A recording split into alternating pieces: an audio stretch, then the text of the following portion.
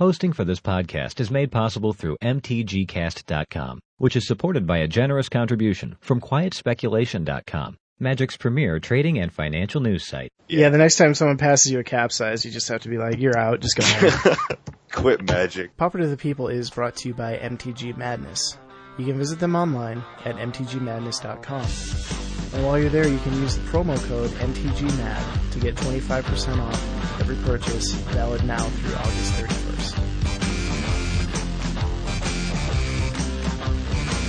This is Pauper to the People, episode 123, take two.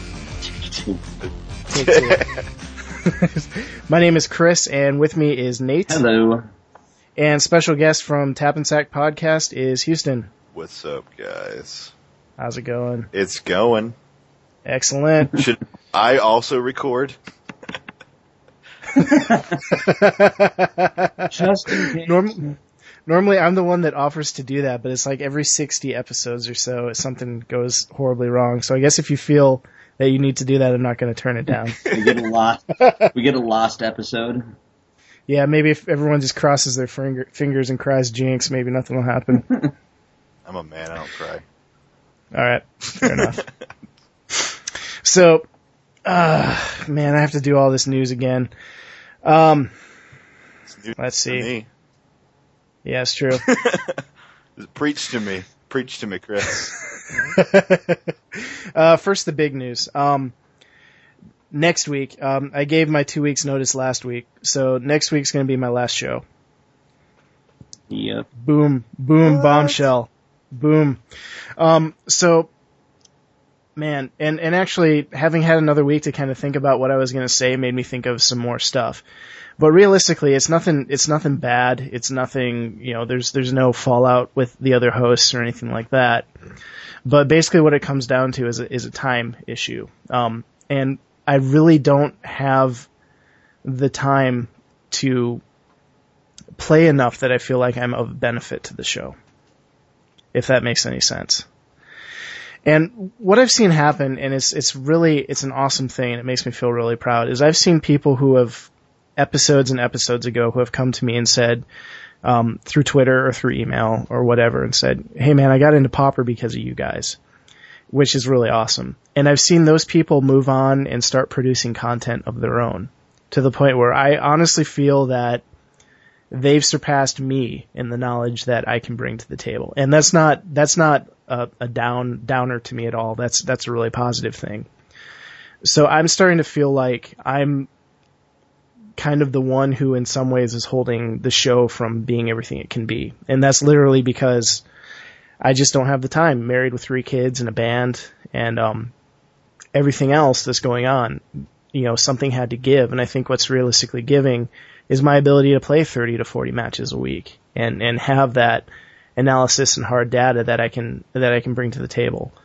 So I've handed the show off to Nate, and I've stepped Peter up from intern to actually full-time real host, as opposed to all the jokes we've been constantly giving him. And I'm in the process of talking with some of the guys at MTGO Strat, seeing if maybe one of them wants to come in as a full-time third spot, that type of thing. So it's really, it's unfortunate, and it's sad that I won't be doing the show anymore, but I think it's kind of for the best as far as the show goes. Does that make sense? Yeah. Okay. Nate, do you want to add anything? Chris Weaver needs to get a hold of us, like ASAP. Yes. ASAP. Chris, I know you listen to this. You need to get a hold of us ASAP. So, I'm not planning on disappearing off the face of the earth. If anything, I think having less time to have to prep show notes and edit a show every week, that's time that I can actually use to start playing a little bit more Pauper again, and that type of thing. And also, if you've been following on MTG Cast, you'll notice that episode 1 of my new show, Playing for Cheaps, went live already, and that's a video game podcast, which is one of those things where, despite however busy the day was, I've always managed to have, one of the things I do at the end of the day is I just turn on, the computer or the Xbox or the PlayStation for an hour a night and play some video games. So that's just kind of what I'm taking over as far as casual being on a podcast goes. But I would like to, I didn't want to kill Pauper to the People, because I know it's of I know people enjoy it. Man, it's last week when I talked about this, it was much more emotional. Now this week I feel like I'm just like, yeah, I'm done. See ya. But it was it was a hard decision. It really was, and I just kind of feel it's for the best. And I know I'm leaving it in good hands with Nate and Peter, and from what they say, hopefully Chris Weaver can take that third spot. So, but that's the bombshell to start the show. So I wanted to make sure I got all that out of the way. Input bomb sound. Yeah, exactly. Just that type of thing. So yeah. Well, on that note. Now that I killed momentum. And trust me, we had to deal with this last week. We're dealing with it again this week. Spoiler season starts next week for Theros Block, and which is really crazy to me because it seems like we just got M14. And I think they didn't want to make a big deal out of M14 to begin with. They're like, yep, here's some new cards and some reprinted ones, and hey, by the way, Theros is coming up. Yep. Here's a Doombladed Uncommon, you sons of bitches. Yeah, that was good for draft, though. That was really good for draft, because like it didn't even matter what color you were in; you always first picked it. Yeah.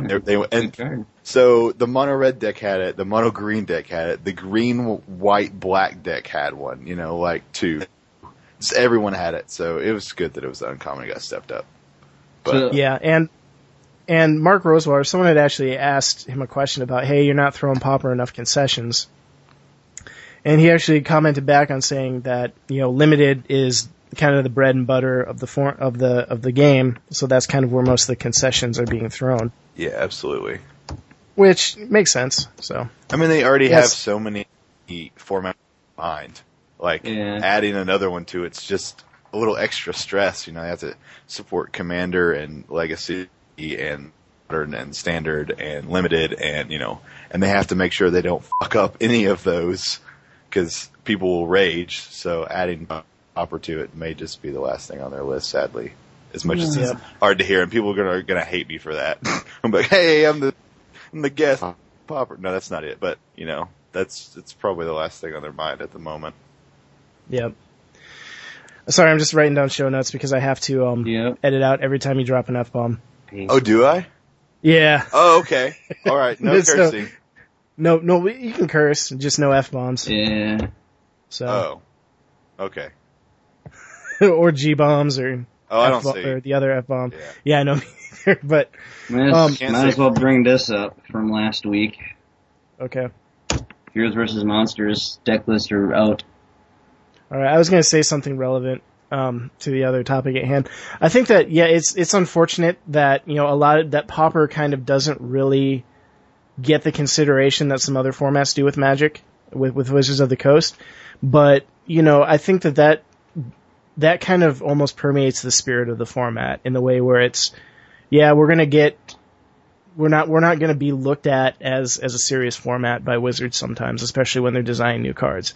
We're not going to be the most lauded format in any of their articles, but there's a real community. We're going to do this ourselves because, while Wizards isn't saying, we hate you and we want you to go away, they're not actively supporting it the way they would, the other formats that make them much more money. And I really appreciate the community members and, everyone around who steps up and kind of takes that upon ourselves to make it almost some sort of underground type thing, which I've always appreciated about the format. So.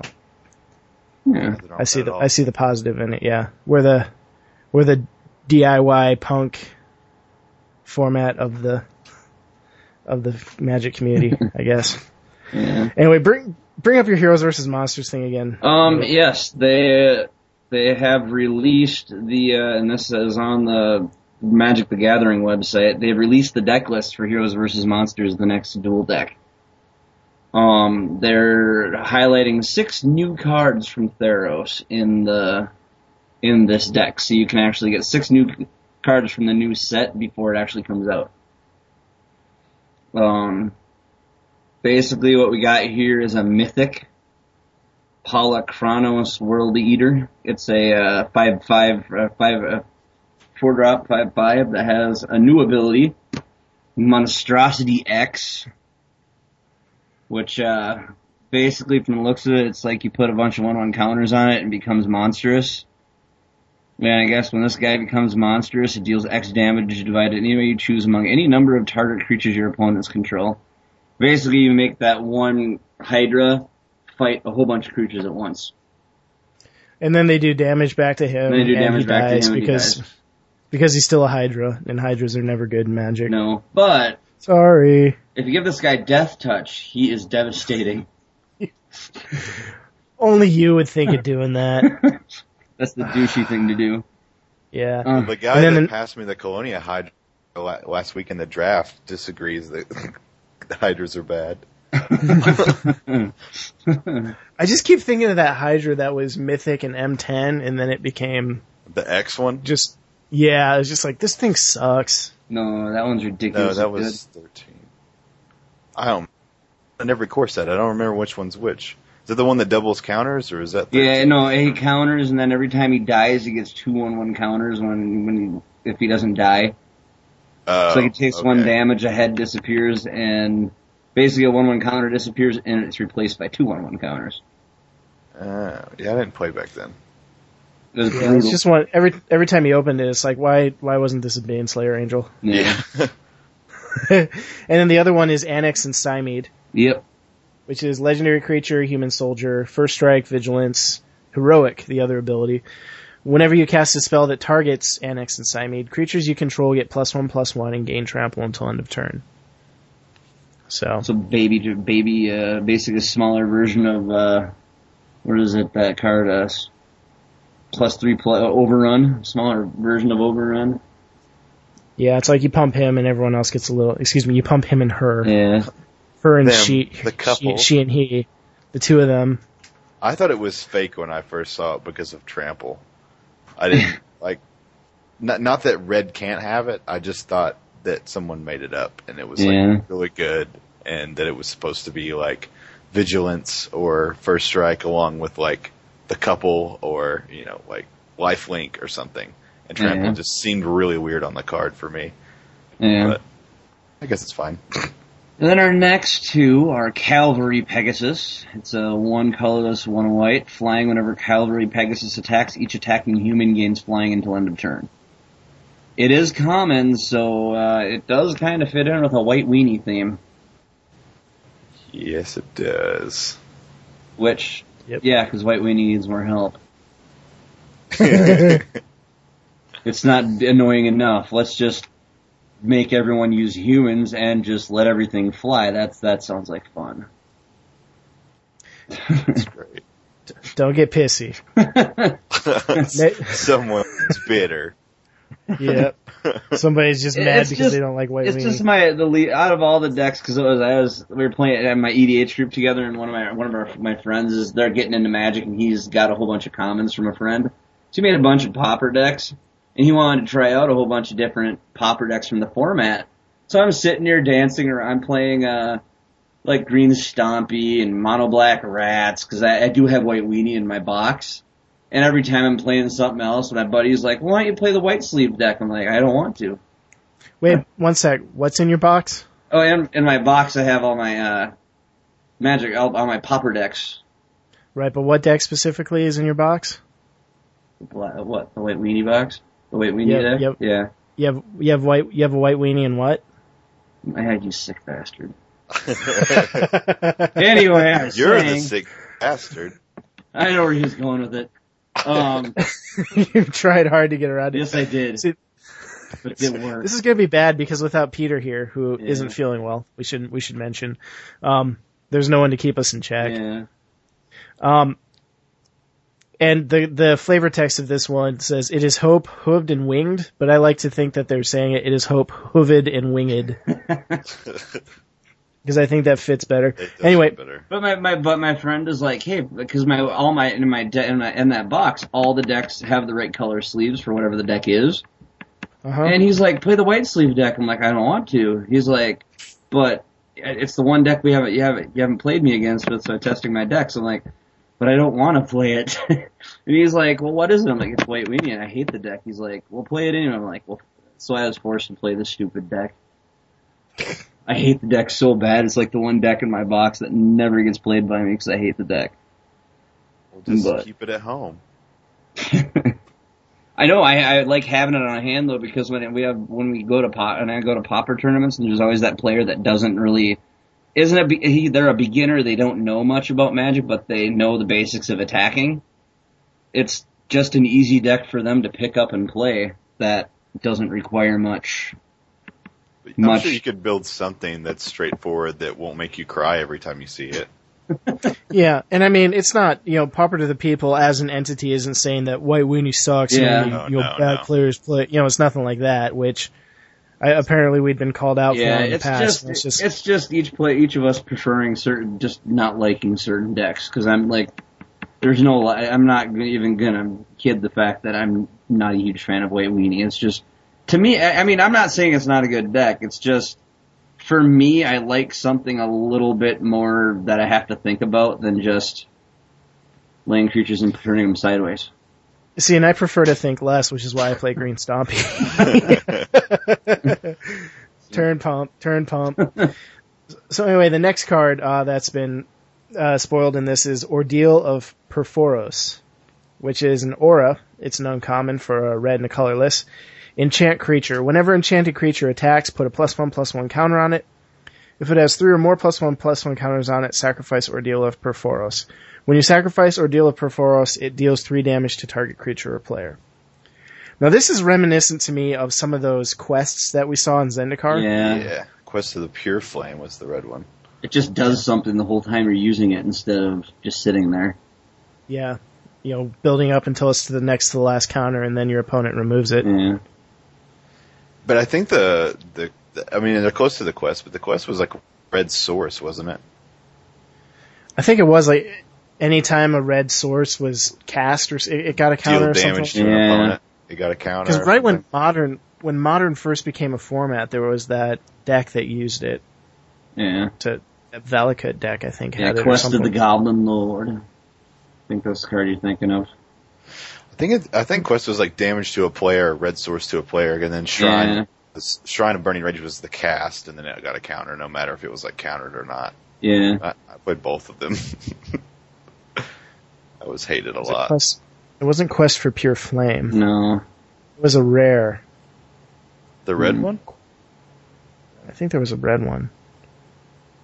I know they had Gem Blades, which was amazing. That quest was absolutely amazing. Creature got like 5 or 7 1/1 counters or something like that. Ridiculous.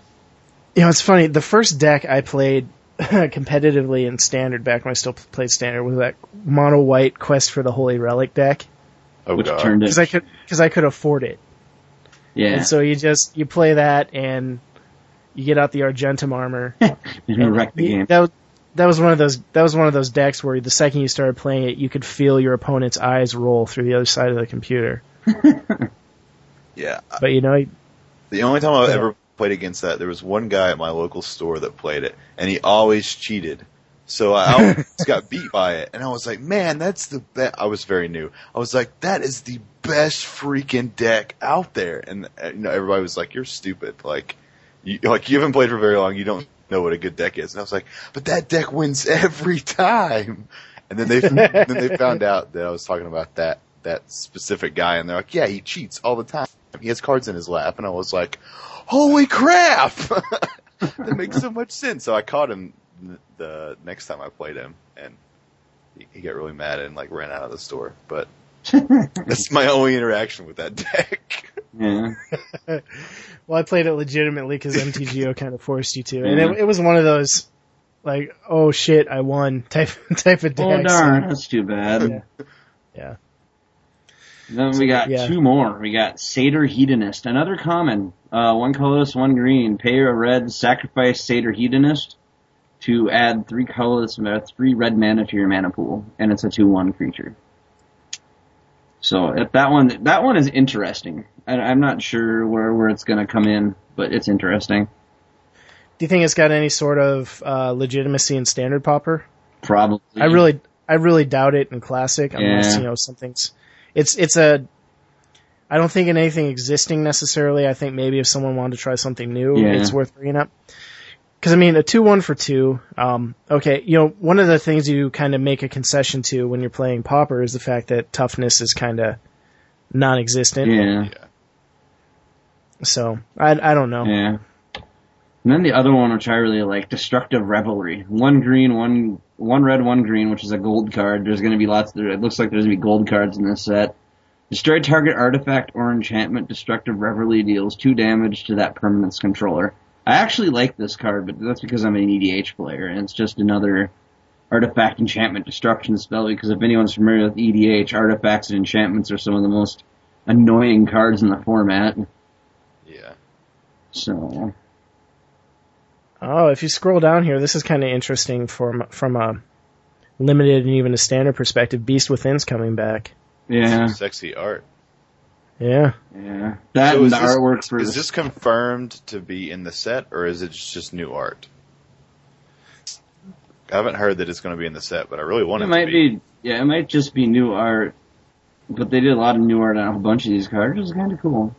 Yeah, I really like Beast Within, and it's a really good answer to Planeswalkers. Especially the Sun Titan. The artwork on the Sun Titan is amazing. Yeah. Yeah. The other thing that's nice about Beast Within getting a reprint is maybe it'll drop the prices down a little bit in Modern, too, because I think that's like last time I checked, it was like a $3 or $4 uncommon. Well, it's good. It destroys a permanent. Yeah. It gives them a 3/3 Beast token that's easily dealt with. I mean, it was 3 or 4 in Standard, too. It was turn 1 birds, turn 2 Beasts within your only land. That happened a lot. Yeah. I'm not saying it was bad, Nate. It's not like, why is Massive Ghouls a $30 card? No, I'm just kidding. So yeah, cool new stuff coming. The token doesn't look very beastie. It looks like a porcupine. Porcupine Within? Porcupine dinosaur. See, I kind of get... That's what Sonic the Hedgehog would look like in the real world. If he took steroids. If he went all Armstrong on us. Yeah. That makes sense. I would definitely play Sonic again. Look, you can see the deflated dude he burst out of in the background there. like an exploded balloon. That's pretty cool. That's funny. So, last piece of news that I have is the article you should be reading. That's up on MTGO Strat. Close out some of these links here. This is ridiculous. These are articles by a MTGO player who goes by the name of eHustle. And there's a 2-part article series. It's called You're Doing It Wrong, Common Deck Building Mistakes. And first of all, these are long and in a good way. Yeah. Because they're very, very, very intensive. And he just kind of goes into basically all of it. And I mean, I don't see it as something that's kind of like discouraging you from brewing, but it's kind of the stuff to keep in mind. Oftentimes when you see a card, you think, oh, I'm going to brew something around that. You kind of get into the frame of mind that, everything's rosy and you just kind of have the best case scenario mentality going through your head. And what this article really kind of does is just breaks down some of the things that you kind of have to keep in mind that you don't often think of. A lot of times when you're new to Pauper, one of the first things you try to do is build like a 3-color deck, or you try and build Jund or something of that nature. And then you find out the hard way why 3-color is pretty uncommon in Pauper. So a lot of that's outlined in the first part, and then in the second part, he goes into, fine-tuning and looking at your sideboard and that type of thing. And I'm just kind of glossing over it really quickly, but there is a ton of material here that's definitely worth the read. Yeah, I started it today and read like 2 paragraphs in, and I was like, I looked at the scroll bar on the side, and I was like, crap. I need to, do some other productive stuff. It's on my read later tab on my feeder, so I'm going to get to it later. So that was kind of cool that it was in the show notes, but whew, it's quite diligent, even in the first couple paragraphs. And one of the things that's nice that I found with a lot of the people on mtgostrat.com, and I'm not just pimping it because we're posted there, but, heck, we're posted there, so why not pimp it? Not? Yeah. But I mean, one of the things that you need to look out for, and one of the things I've noticed a lot with the MTGO Strat writers, at least in my experience, is that they know what they're talking about. It's really easy to pretend you know what you're talking about and just kind of talk out of your butt. But, you know, for instance, an article like this, it's obvious that there was thought that went into it. And it's obvious that there's research that has to go into it. Yeah. And so, yeah, I mean, it's one of those things where you're definitely going to have to sit down with a laptop or print it out or do whatever it is you do and kind of dig into it. But there's a lot to be gleaned from it, so I wanted to make mention of them. Yeah, and I've started reading E. Hustle's stuff. A lot of his stuff is really good. He's a really good writer, and you can tell that he knows a lot about it. So yeah, so it's a lot of card tagging too, linking. Yes. Oh my gosh. I did like a 1,600 word article, and that about killed myself after I got through with it. Just there's so much tagging, but I couldn't imagine doing this. I'm intimidated by just scrolling it. Yeah, one of the hard things about trying to write, because I tried to do an article and, you know, failed miserably. And I think one of the things is, at least for me, is when you know this stuff inherently, or when you've played long enough that you know it through experience, a lot of times it's really tough to kind of condense that down and try and explain it to people who might not get it. It's just like, I don't know how to say this properly. So whenever someone is able to do that, I really appreciate it, and I'm in some ways envious of their ability to do so. Yeah. Because I can talk into a microphone. Yeah. That's about what I do. I mean, I have trouble with both, but I'm still trying to write. I'm just like, I keep being told, like, Prozac and Wesco were both telling me, they're just like, just keep writing, you'll eventually get better. And I'm like, man, I hope you're right. But, yeah, that's creative writing 101 is, you got to do it. yeah. And you got to get all the garbage out of your head, and then you start to develop a style from that. But it's getting all the garbage out of your head that's difficult and painful. Yeah, I remember when I was a kid, I used to write stories all the time. I had a notebook full of them. Yeah, But my mom still has mine somewhere. What happened to your notebook, Nate? I have no clue where it went.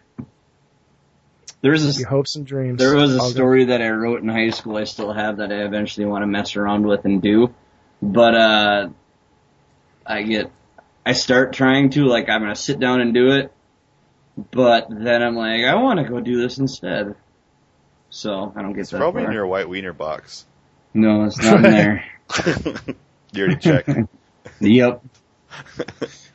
Buried with all the other stuff you didn't want to deal with.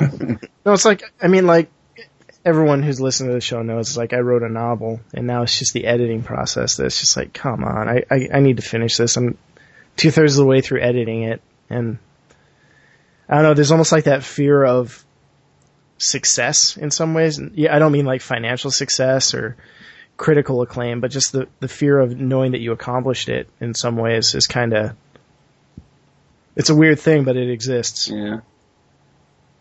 So. But for the first topic, we figured we were going to bring back something that we haven't done in a long time, and that's because Houston himself has a Pauper Cube. Heyo. So you want to talk about it a little bit? Sure. I've listened to the cast some. I tried to, when I started my own cast, tried to support the casting community and kind of connect and learn and all that stuff. And so I had played Pauper a little bit casually with some people at the store, and I was kind of interested in it. So of course I tuned into the show, and eventually one of the episodes y'all mentioned the cube, and I was like, man, that's right down my budget. You know, like, I got $20, I can make a cube, you know? Yep. And everybody around me was making the powered or the crazy, $1,000 cubes or whatever. And I was like, no one's got a Pauper cube around here. I'm going to make that. 'Cause it sounds a lot more fun than the power. And, if they're not foil or anything, then, it's not a lot of money I'm carrying around with me. So I'm not paranoid about bringing it in public. There's a lot of little extra things that kind of tag along with it. So I was like, I want to do this. So I went out and I tweeted it, I think Chris, and he sent me the link, and I was like, all right, I want to start here. This is my skeleton. So I went with that. I got it together. I played it with some friends. Everyone, of course, enjoys it. And, I was like, all right, I'm going to foil this thing out. So I've got it up to 80% foil right now. And I have 30 of each unhinged basic for the land base. Wow. That's awesome. Oh, that's more than the $20. Yeah, right that's there. almost $20. One Holy color crap. of the land base is worth more than the whole cube. So I thought that was like some really good balance to where Oh, heck yeah, if you're going to do it right. the basics. I just wanted the basics to be more than the cube, but I still have to make about 20 or 30 of them because some of them don't come in foil, and I'm not paying $100 for a freaking foil brainstorm because it's just stupid. I'd rather just make one with the dual art. So there's little things like that I have to round out, and there's some bits and pieces that I have to find because I don't. I may end up just buying the last bits of them, if I get the chance. But it's a blast. We've only had 2 8-mans so far. A lot of times we did like Winchesters or grid, and like 2v2 type stuff. We had 4 people, or sometimes we do a 6-person draft, and or cube or whatever it's called. And everyone's really had a blast with it, and to the point where there's some people will come in Friday, we standard signups, draft signups, and they'll come up to me and ask me if I have the Pauper cube.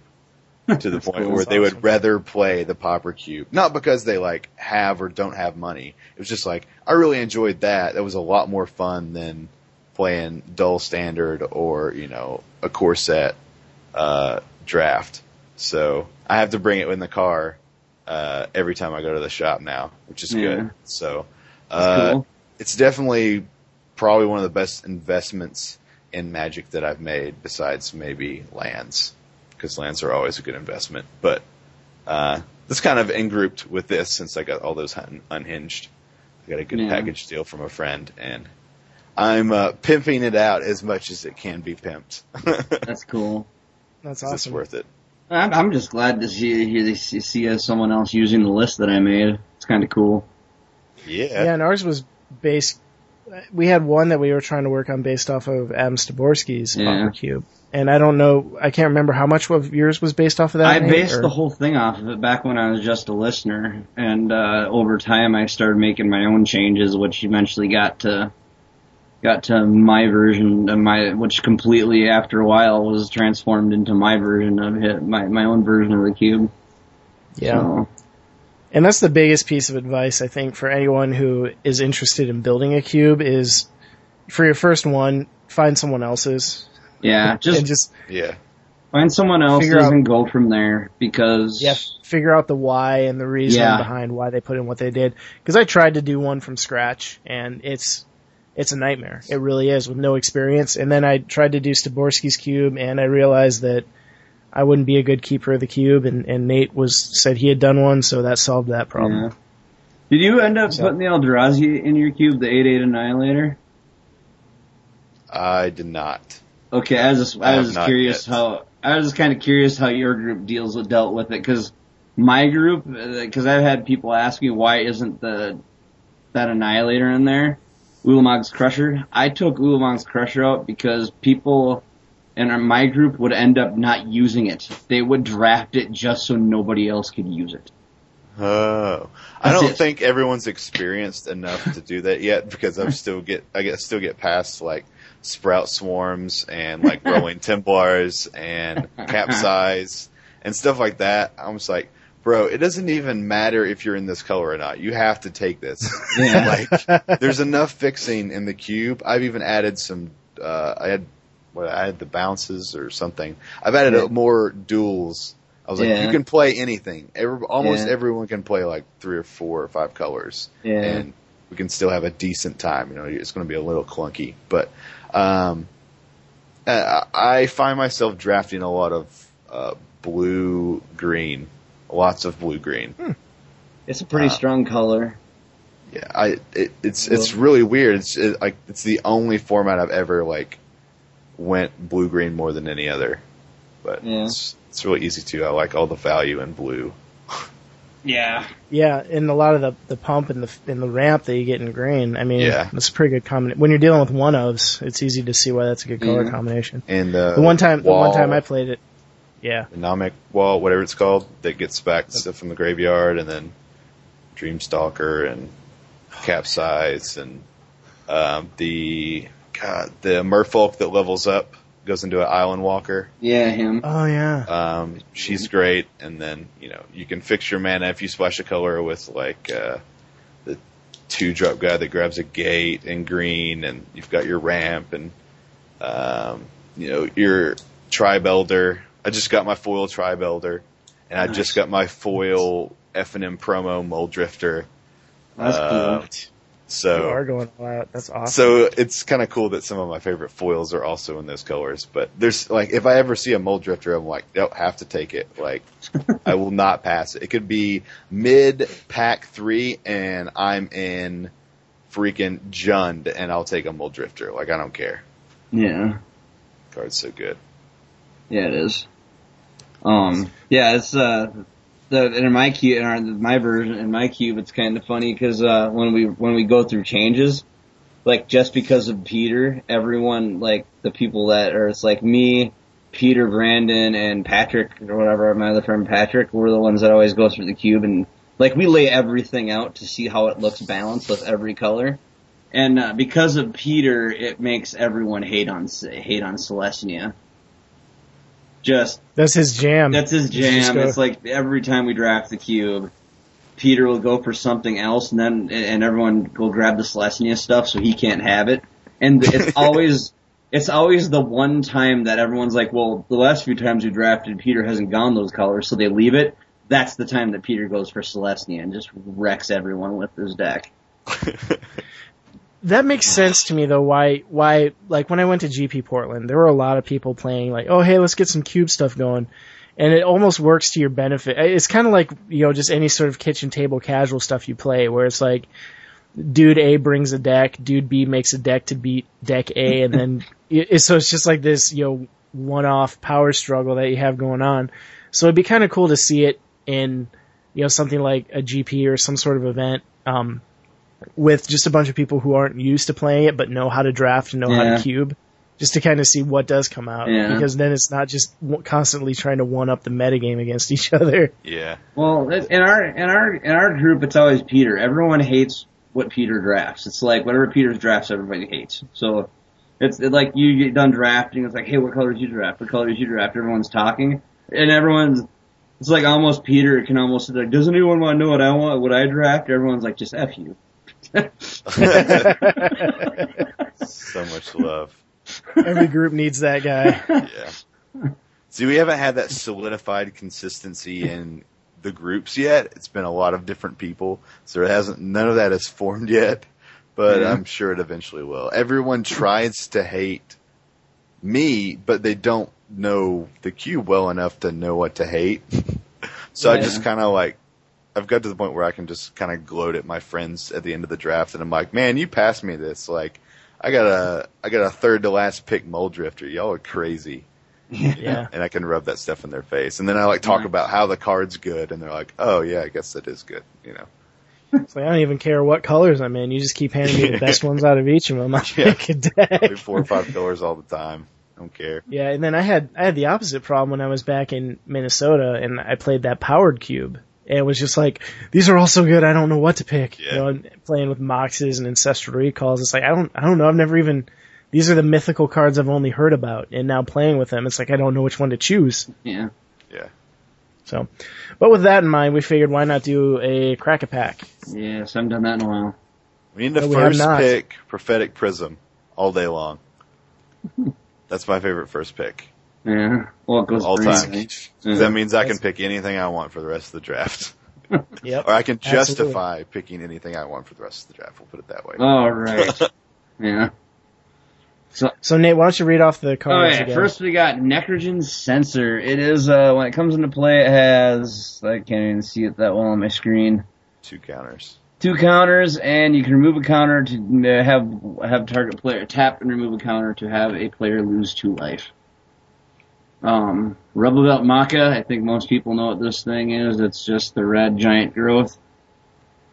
You got Sequiata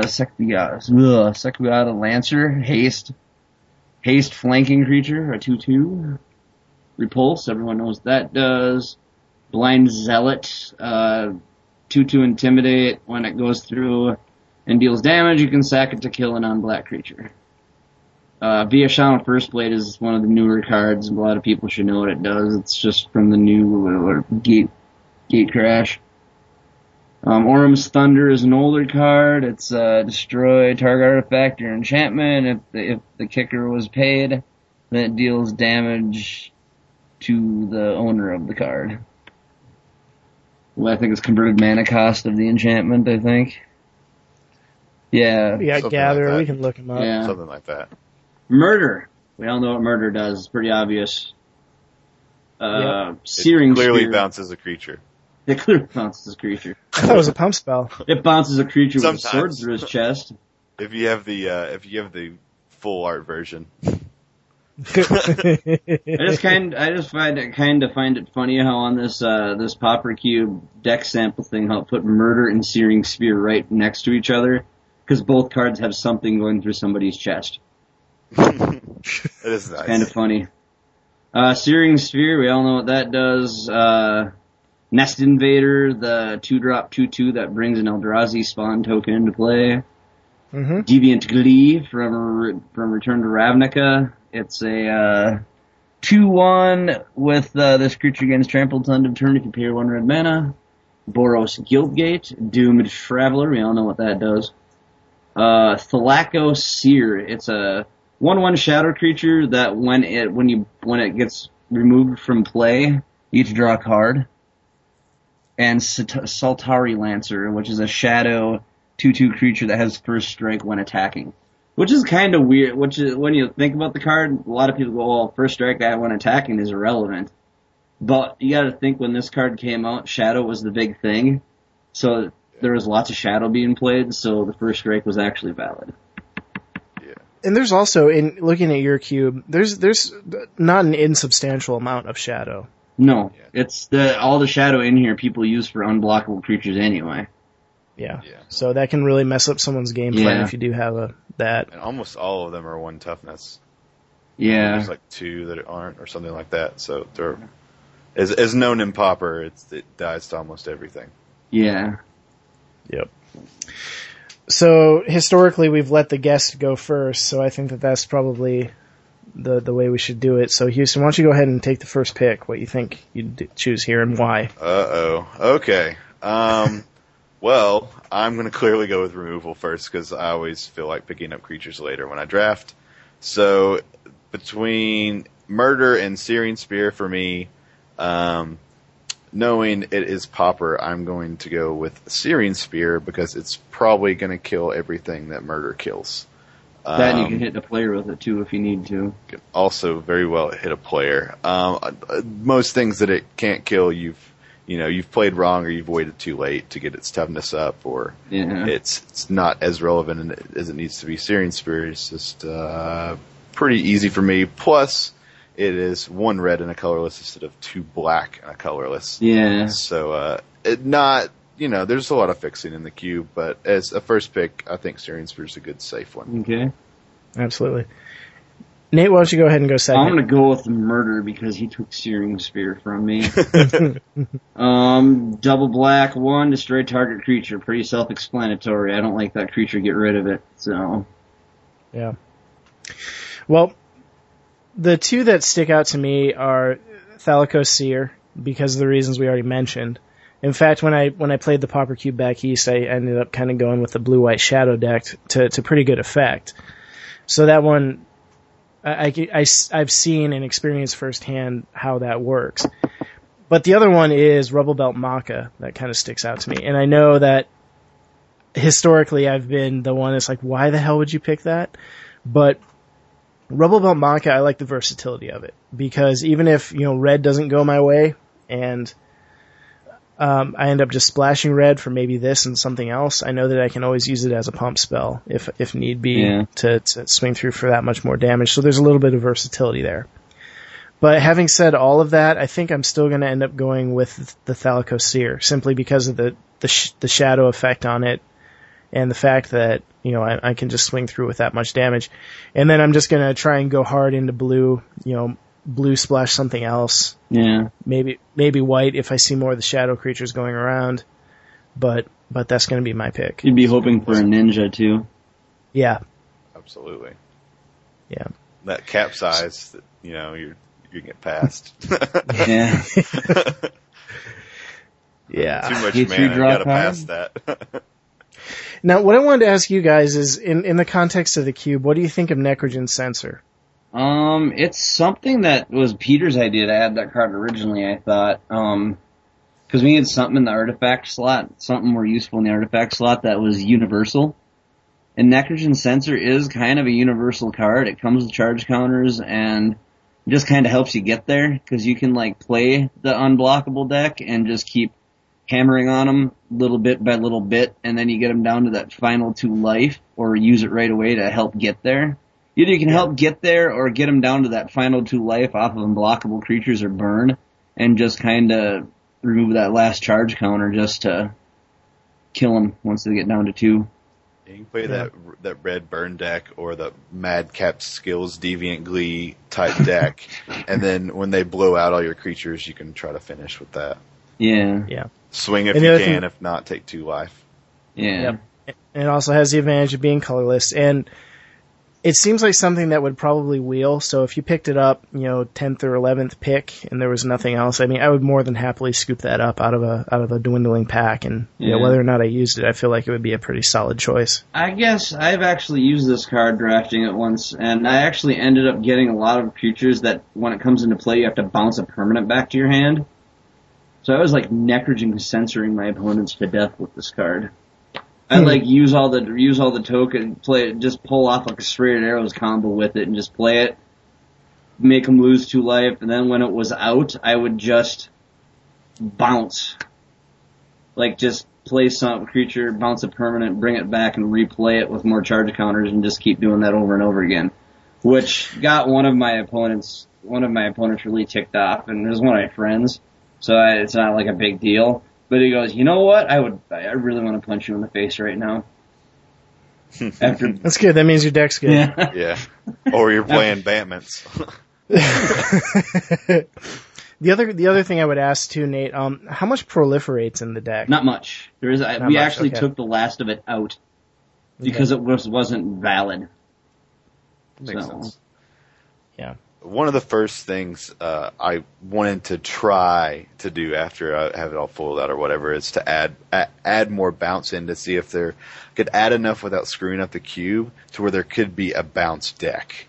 Like Fairy Intruders type, Deputy of Acquittals type come into play-ish. There's a lot of good come into play effects. There is some bounce already, but the goblin that bounces a creature. Or whatnot, there's a lot of really cool effects, but I might just clunk it up. So that's why I'm gonna play with it a lot more and then see if it's worth adding, because Dreamstalker's pretty good.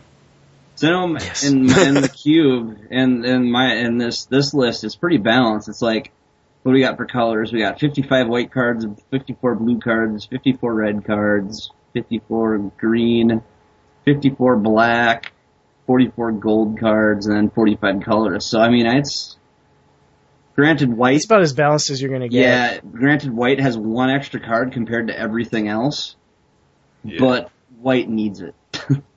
Yeah. Because it lacks everything. Bullshit, white needs, I'm just kidding.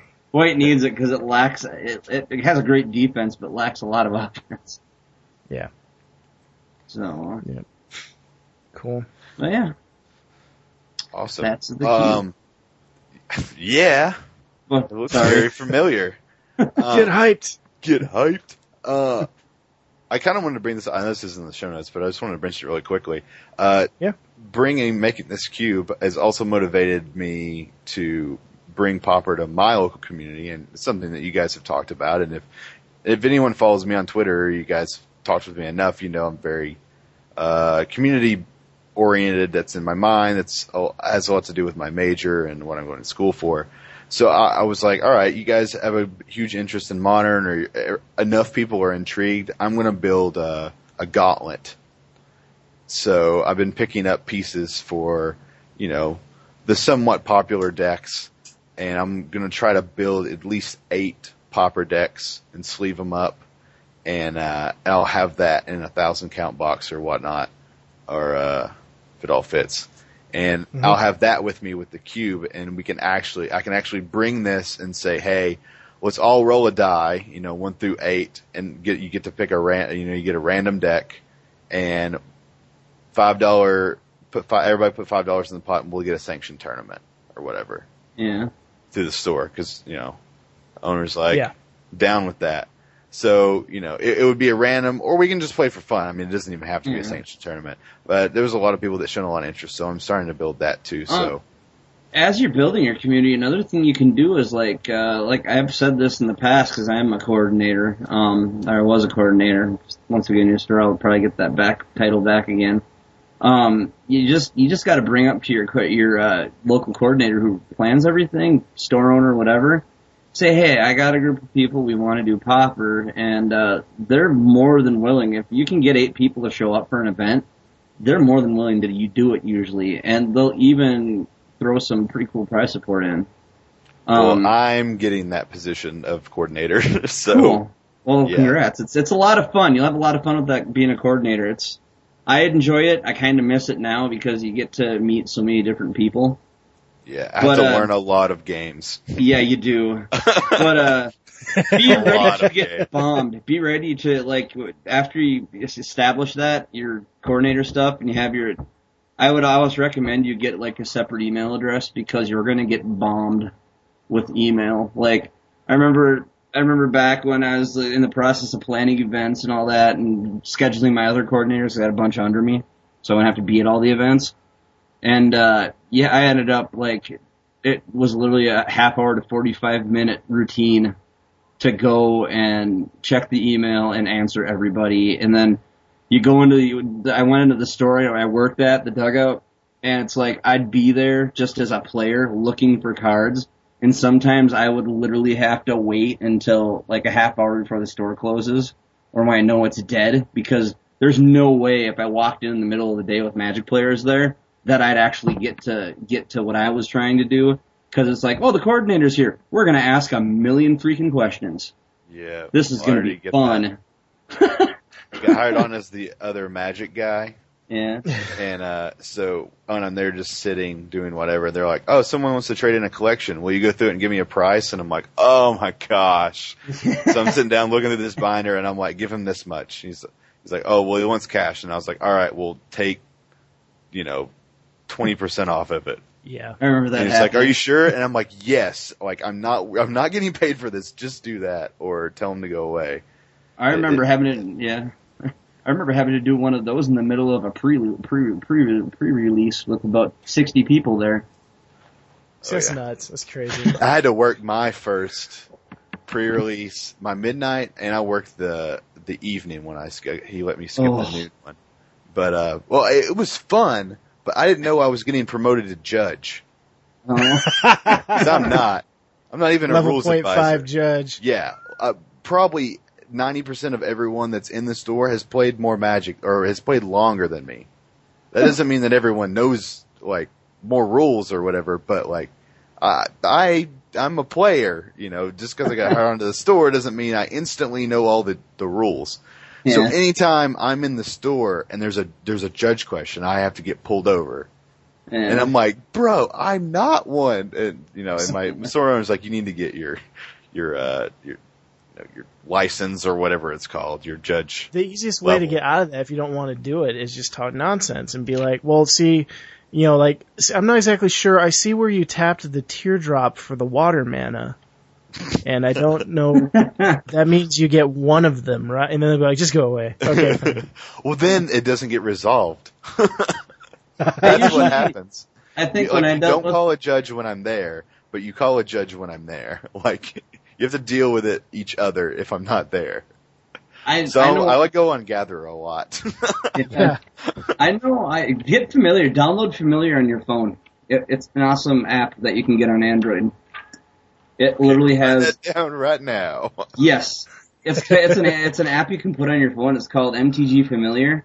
They have you can search up cards. You can do everything. You could even if you're doing trading, you can even balance the trade out. You can put cards in, and it'll give a price, and then you can put the cards you want, and it'll actually tally everything as you go. Oh, but it has I don't do that. Then I'll lose money. Yeah. The other thing, getting back to the prize support thing that we've talked about before, Nate's store does it, is if cash is something that you're not comfortable doing, play sets of like the staples. Yeah. I mean, like a play set, you can get capsize for 99 cents a card, so like your first place gets a play set of capsize for, $4 or $5. That type of stuff where it's more about the bragging rights of winning, but you kind of get some, neat stuff out of it, go as far as him to Turox or, that type of thing. Those are always really cool. When I was back there, even people who had the play sets of stuff, getting another play set of it, it was kind of like the trophy. Yeah. You don't get your promo for winning game day, but you get your winning play set of stuff. Yeah. That's kind of cool. Yeah. Well, I just created a point system for our store. Basically, I won't go into the whole spiel. I'm getting ready to write an article about it if I can just reference it. But sure. Basically you earn points, and there's people that play on Saturdays and people that play on Fridays, and we're keeping them separate. But basically, if you win a tournament that launches in the evening, you get points. And at the end of the month, if you're the highest points winner of the month, you get a gold nameplate that goes on the table, and it has your name and the month that you won. And then that's cool. For the next month, everyone that you play has to come to your table and play you. That's cool. So there's a Friday winner and a Saturday winner, and you get it for a month. And then when it's done, those go up on a plaque, and the new winners go down. And then at the end, everyone that plaqued through the whole year gets to play in one big tournament, free entry. Winner gets free F&M for a year. Wow. Man. And then the winner, the first and second place of all tournaments through each quarter of the year will qualify you for a win-a-box tournament. So if you can only qualify once. So if you win first this week and then next week you win first, then it drops down to second and third. So you get two people qualified each week. It's not always first and second. So you can't like qualify again and take someone out or whatever. Sure. It keeps the numbers exactly the same. Yeah, exactly. That keeps people in the tournament. And then and that'll be a box or whatnot. So we're kind of doing that because we're also giving out points for like if you it's 3 for a win, 1 for a draw, 0 for a loss, and if you play the whole tournament, if you play all your rounds, you get a participation point. That's so we're trying to create motivation and store loyalty, which is something that's really not very solid around here. So I like the having to play against the winner too. Kind of you get to get some gunslinging experience into. That's pretty neat. Yeah, I think it's good motivation that doesn't run the store into the ground. Yeah, absolutely. Oh, yeah. I was like, what do you think about free F&M for a year? Is that too much? And he's like, nah, we can do that. That's fine. Well, how much you charge for your F&Ms? $5. Oh, no, he's not losing out on anything. Yeah, and another thing we're doing for the people that are playing a lot and not doing well, or very casual players, we still wanted to reward them too. So with every 100 lifetime points, because they reset at the end of every month for the monthly winner, but you get like a running total, and every $100 or every 100 points that you get, you can cash in for a free F&M. That's awesome. Or a $10 draft. So kind of you started your own play rewards program. More or less, trying to. Which Wizards never should have got rid of because that was a great program. Yeah, well, we'll see how it's going. I think a lot of people are enjoying it. I'm bringing a lot of people from another store over, but that's cool. I'm really excited about it. And cool. Yeah, and the cool thing about what you're doing is it usually only takes like one person to say, hey, we got to organize, we got to get together, we got to build our player community and our player base. You'd be surprised after you build that player base how easy it is for everyone to get the cards they're looking for. Exactly. They won't have to go on eBay or the internet that often because they know there's someone locally they can get it from. Yes. So that's a huge plus. Hopefully that will develop more. Many of the players around here want a certain card. They'll sit down with you, say I have a Xanthrid Necromancer, which this happened last week. I had a foil one, and this guy's like, I really want this. And I'm like, all right, cool. It was $10-ish. I don't remember. So I picked out this card. I was like, this is 15. Can you find something else and we'll even it out? He was like, no, I just want that card. And I was like, come on, man, like, just find the balance, it'll come around and we'll trade again and, it'll go the other way. It just always does. It always evens out. He's like, no, if you can just find something for that exact amount, then we can do that. And I was like, I'm not picking up like 5 brainstorms off you. Like, that's dumb. But that's the example of a lot of the traders. They want, these X3 cards, X, Y, and Z, and if you don't have them, they don't want to trade with you. If you do, they only want you to get that exact value. So hopefully if we can consistently keep people coming. Yeah. And get some more experience with how the trading process works. Get people a little bit closer, talking a little bit more, it'll develop. Yeah, it does, because once they get to know each other, you end up being able to having trading not be a big deal, because I know in my group, I have a group that meets for EDH, and I know all of them very well. Like, we don't even really look at value anymore. We're like, are you happy with everything you got? Yeah. Are you happy with what you got? Yeah. Good. We got to trade. Most of the time we're not even really looking at like card price. It's like, are you happy with what you got? Yeah. Okay, we're good then. Or like my one buddy, I have a few of my buddies, like Peter's one of them. Peter and Brandon, they'll like go through my trade book and find something they want, but they don't have their trade with. And I'm like, take it, we'll figure it out later. Yeah. And then next time we meet, they have their stuff, and I find something, and we're good. Yeah, I have a notepad document on my phone where I just keep all the I owes and owes me. Yeah. And I just keep all that in my phone, and a lot of times my friends forget, and I even do too, and I'll just reference that. Like there was a guy, we were like he was nickel and diming me forever, but we were $250 off, and I was like, man, I work here. I come here 4 times a week, man. You'll see me again. I'll owe you $250, man. I'll put it in my phone. Yeah. If you want to ask around and see if I'm good for it, that's cool. And so most people will do that. And the store owner does the same thing if people need cards, because he has like 100 and something extra dual lands. That's cool. He doesn't need. So just how it passes my wet candy. Everyone's in debt to him. Yeah. If he ever needs a card and you have it, like he gets it. Yeah, as a matter of fact, speaking of stores, St. Cloud has a new card shop opening. It's not the place I work for, but it's a friend of mine. He's commonly known on MTGO as Sneak Attack Kid. Okay. He has, I've talked about him before. His name's James Belts. He, has won a state championship twice in Minnesota. He's opening a store right here in Waite Park, St. Cloud area, and it's going to be called Sneak Attacks Games. Cool. So I've already been talking to him a little bit, and he is interested in getting Pauper going. And his Pauper prize support he wants to go with is he wants to give away Shocklands to first place for Pauper events. Nice. So he has, and he wants to get an EDH league started, which basically the only reason why he asked me about it is because he knew I had already started an EDH league, and I was very unhappy with when the Dugout went out of business.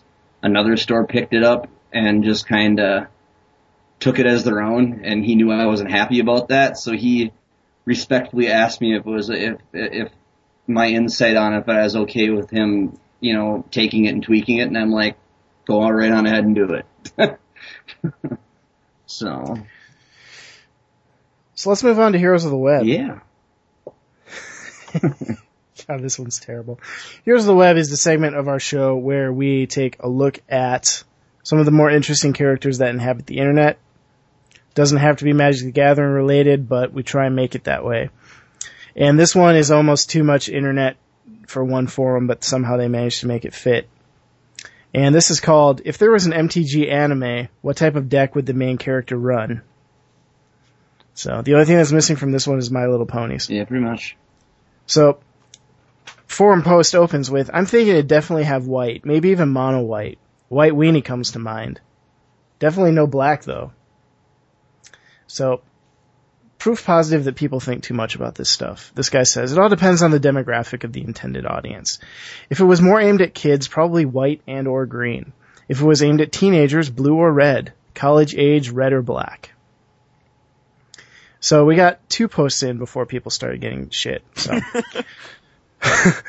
First of all, this isn't Yu-Gi-Oh! If Wizards was going to do an MTG-based anime, it wouldn't be based around this type of philosophy. It would be more like setting up the video for the original Ravnica, follow a few different characters, in this case planeswalkers, and have them use the mana of the planes there on to cast spells and so forth, like they did in the old paperback Magic books. It would probably be something similar to the comic that IDW is now doing, following a planeswalker that was made from scratch. Easy there, dude. Yeah. So, internet rage. Yeah, and then I like this one.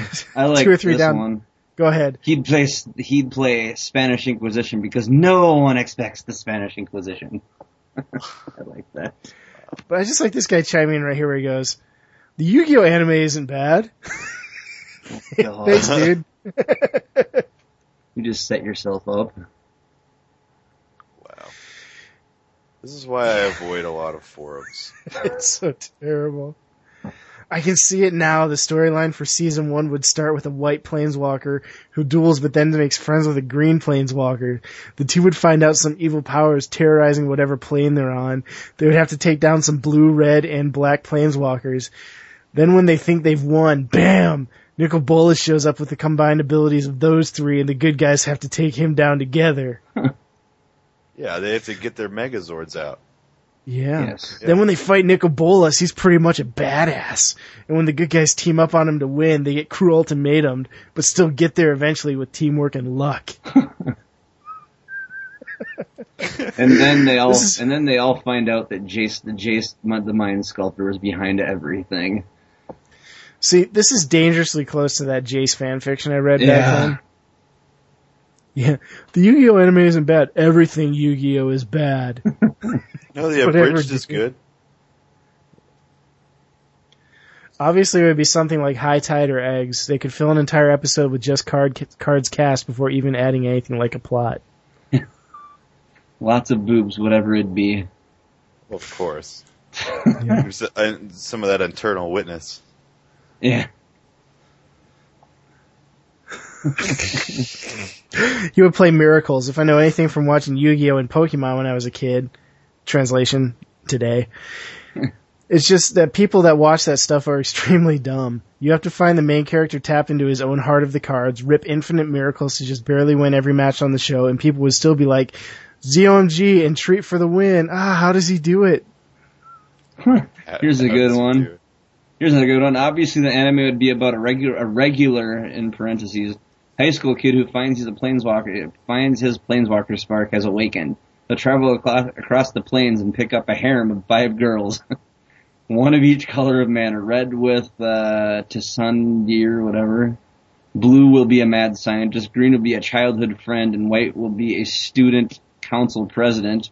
Black will be a gold digger. Wacky hijinks will ensue, and most of its run, and then the ending will be a lackluster. A movie will be released, but it will be super dark and depressing. Picking up chicks. It's like Castle Crashers. Just get one at a time. Put them over your shoulder, give them a kiss, and carry on. Yeah. I like this. What do you have against animes? If you had bad experience with a handful of animes aired in North America, then don't make that kind of comment, please. Says dude with furry as his avatar. Oh gosh. It's just a game, people. Oh, that's enough. I can't handle it anymore. It's Okay. It's got a lot of time on your hands. Yeah. I like the guy that posted, I think it's funny that all the Shocklands sound like women's parts. Oh, that old one. Yeah. Oh, that old one, I guess, but that's the last one I've read. I was like, that's genius.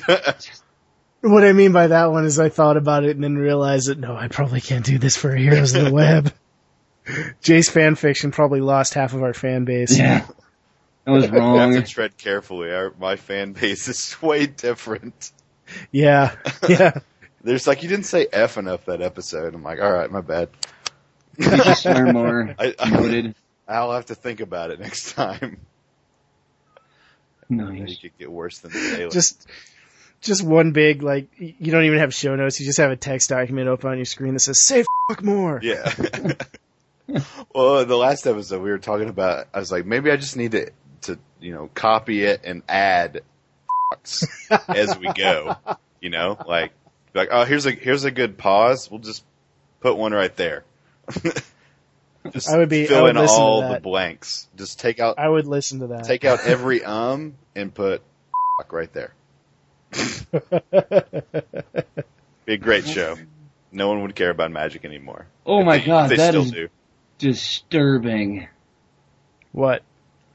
They do. The dual lands do have that. Yep. So anyway. Did you read them all now? Yeah, I went on Star City and looked them up. We're gonna leave it at that. Oh. Comments, emails, and feedback. Actually, this is going to be a pretty short section because Skype ate last week's episode, so we don't have any comments, emails, or feedback about it, except for quite a few people who said, damn you, Skype, and I agree. So, does anyone have anything final to add before we end the show for the week? Nothing much besides Chris Weaver get a hold of us as soon as possible. I mean it. Starting to freak out. I mean it. Houston, why don't you pimp your show, tell people how they can contact you, all that good stuff. All right. Well, I host Tap and Sack. It's on MTGcast. That's the consistent place it's going to go. Follow me on Twitter at TNS Ginger Ale. My website's tnsgingerale.com. My second article for Mana Deprived just went up called Fans Voice. There's one and two. It's very community-based oriented articles discussing mechanics and things that are not necessarily wrong with the community, but I want to bring up subjects and have intelligent conversations about them, or productive conversations about them, as in like how things are designed, or how people act, or how to build your store and stuff like that. I'm just trying it out, and KYT's giving me a shot at it, so it's got enough reception to be good. So I'm really excited about joining Mana Deprived, and I'd love to talk with you. You can hit me up on Twitter's probably the best. Not really look at the emails all that often, and we got Facebook pages for the show. But I love to talk to any of you. I've always been a good fan of this show, good friend and fan, and I enjoy being on, guys. Appreciate it. Sorry for all the F-bombs. It's okay. I censored myself as much as possible. You did nobly. You did much better than some people we had. You did better than one person we had as a host for 50 episodes. No, yeah, it's a pleasure. And, the same offer I extend to anyone who's been a guest is, anytime you're welcome to come back on. Yeah, you are. Anytime. So, paupertothepeople@gmail.com, facebook.com/paupertothepeople, paupertothepeople.proboards.com. You can find Nate and I on Twitter. Yep. I'm at CM Plummer. Nate's at Nathan Youngkin. You can find us on MTGO as well. I'm Grey Cat Records. Nate is NUCon, and Peter is Midnight03. And I think that's it. Yep. I think that's it. If anyone, I'll just pimp it one more time just because I can. If anyone wants to listen to my new show, let me know what you think of it, especially the people who have been listening to this show for a long time. I'm not trying to steal you away, but, I value the listener's opinion. So, if you had, any comments or constructive criticism or just general opinions about the new show, I would appreciate it. So there's a chance for Matt and I to get back together and start doing some stuff again. I'm looking forward to that, actually. Without him having to stress out as much as he did about Magic the Gathering, because he is very analytical, and he was putting in 50 hours a week.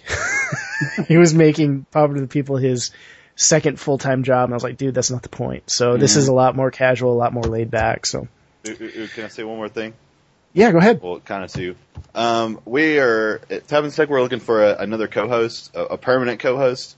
Looking for someone that's, I guess, talkative like myself. My co-host is a little quieter and kind of likes to chime in a lot, and I have to carry a lot of the show, and sometimes I don't get to drink all of my beer. So I'd like to have someone I can bounce and hand off topics to. So if you're interested in that, hit me up or interact with me. There's not like an interview process or anything, but that's on the table. And if anyone's starting a SoulForge podcast, hit me up. I don't want to run it, but I want to be on it because that game is fun. So, I guess is that out yet?